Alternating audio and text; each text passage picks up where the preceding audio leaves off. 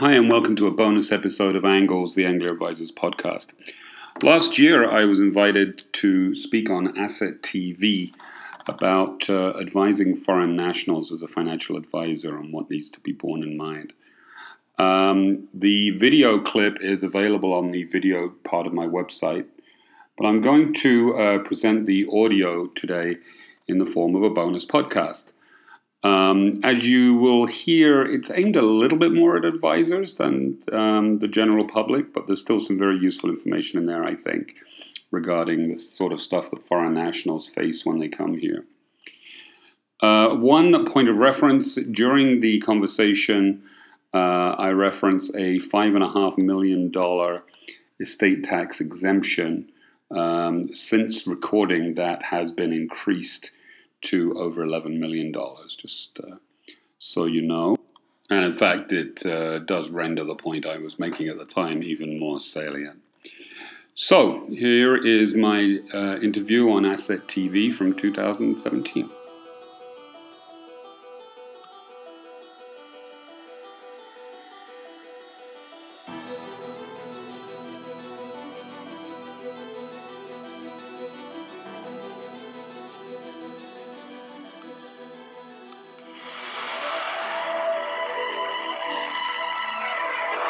Welcome to Asset TV, I'm Maya Chung. Advising visa or green card holders can be complicated if you're unfamiliar with the specific financial, tax, and legal matters that may apply to these individuals. Here to tell us more about advising non-U.S. nationals is Simon Brady, founder and principal at Anglia Advisors. Thanks for joining us, Simon. Thanks for having me. So what are some of the first things that advisors need to think about when advising a client who's living and working in the U.S. on a green card or visa? I think the first thing they really need to do is to recalibrate the conversation. If a client has recently arrived from a foreign country, they're less likely to be familiar with concepts like 401k, IRA, 529, the sort of acronyms that advisors throw out there expecting a client to at least have a certain understanding. And even a sophisticated client from a foreign country may not understand those terms. So the advisor should maybe take a step back when starting to go through a plan with a client and go into a little more detail about what the consequences are and what the ramifications are of these different types of investments. Also, I think it's very important early on for the advisor to establish not just the immigration status of the client. Are they here on a visa? If they are, what kind of visa? Are they on a green card? But what their intentions are in terms of staying here. Are they here for a fixed period of time and then they're going to go back? They're going to bring their kids up here? They're going to retire here?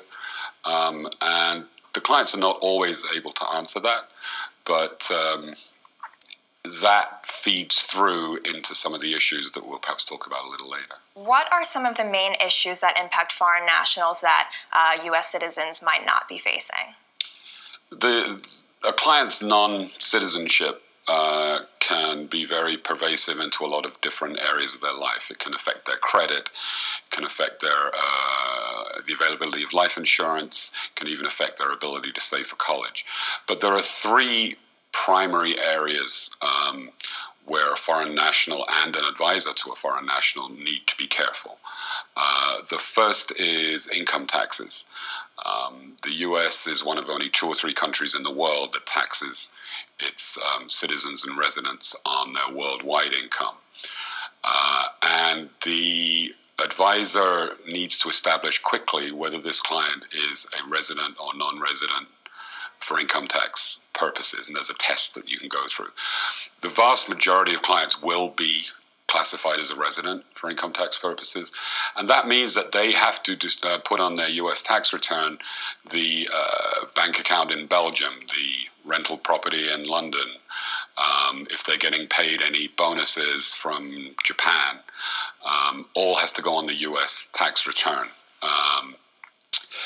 The second big issue, and this is the one that is potentially the most catastrophic if it gets messed up, is estate planning.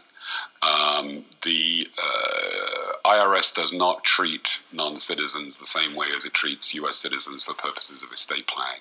So there's another test, different from the income tax test, that determines whether you are a resident or non-resident for estate planning purposes. And this is a very subjective test. And this is where I was talking about earlier, where it's important whether the client has any intention of leaving or where the center of their life is at one point. The IRS will determine that, and that will determine whether they're resident, non-resident for estate tax purposes. If they are resident, then when they die, their worldwide assets are gathered together in order to see if we reach the exemption. If they're non-resident for estate tax purposes, they may very well not have the $5.5 million exemption that you and I have. It could potentially be as low as $60,000 on US-based assets before they start having to pay 40% estate tax. So this filters through into an advisor's decision as to whether to talk to the client, for instance, about buying a property here. If they're only subject to $60,000 exemption and they buy $1 million property, it could be catastrophic if they pass away. The third big element is overseas account reporting. Now, this applies to everybody, not just non-citizens. It applies to Americans as well. But obviously, someone from a foreign country is more likely to have accounts overseas with their names on it.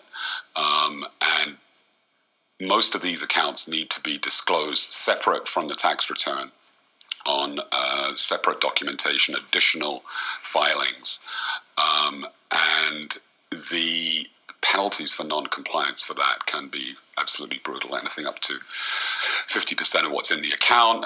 If they deem it to be willful, there could even be jail time involved. So the advisor needs to understand and investigate what kind of assets the client is holding outside the country and whether these assets are going to be subject to that legislation or not. Okay, interesting. So then does it make it easier if you're a foreign national who's moved to the U.S. and plans to stay here to kind of close all those accounts out?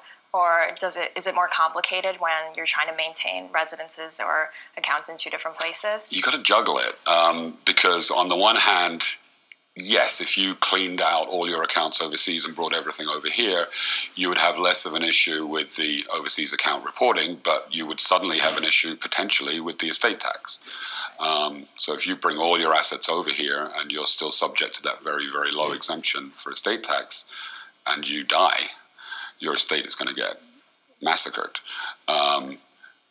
And so you really the advisor shouldn't let tax considerations drive this stuff. I mean, it's people who come here with the intention of staying a very long time, gradually may move their assets over. But a lot of people, when they come here, they don't know. I came over on a 2-year contract in late 1980s. So, I mean, it's not always predictable. So what's the biggest piece of advice you could give to financial advisors who are advising non-U.S. national clients? I think they need to get themselves up to speed on the kind of things that I've been talking about.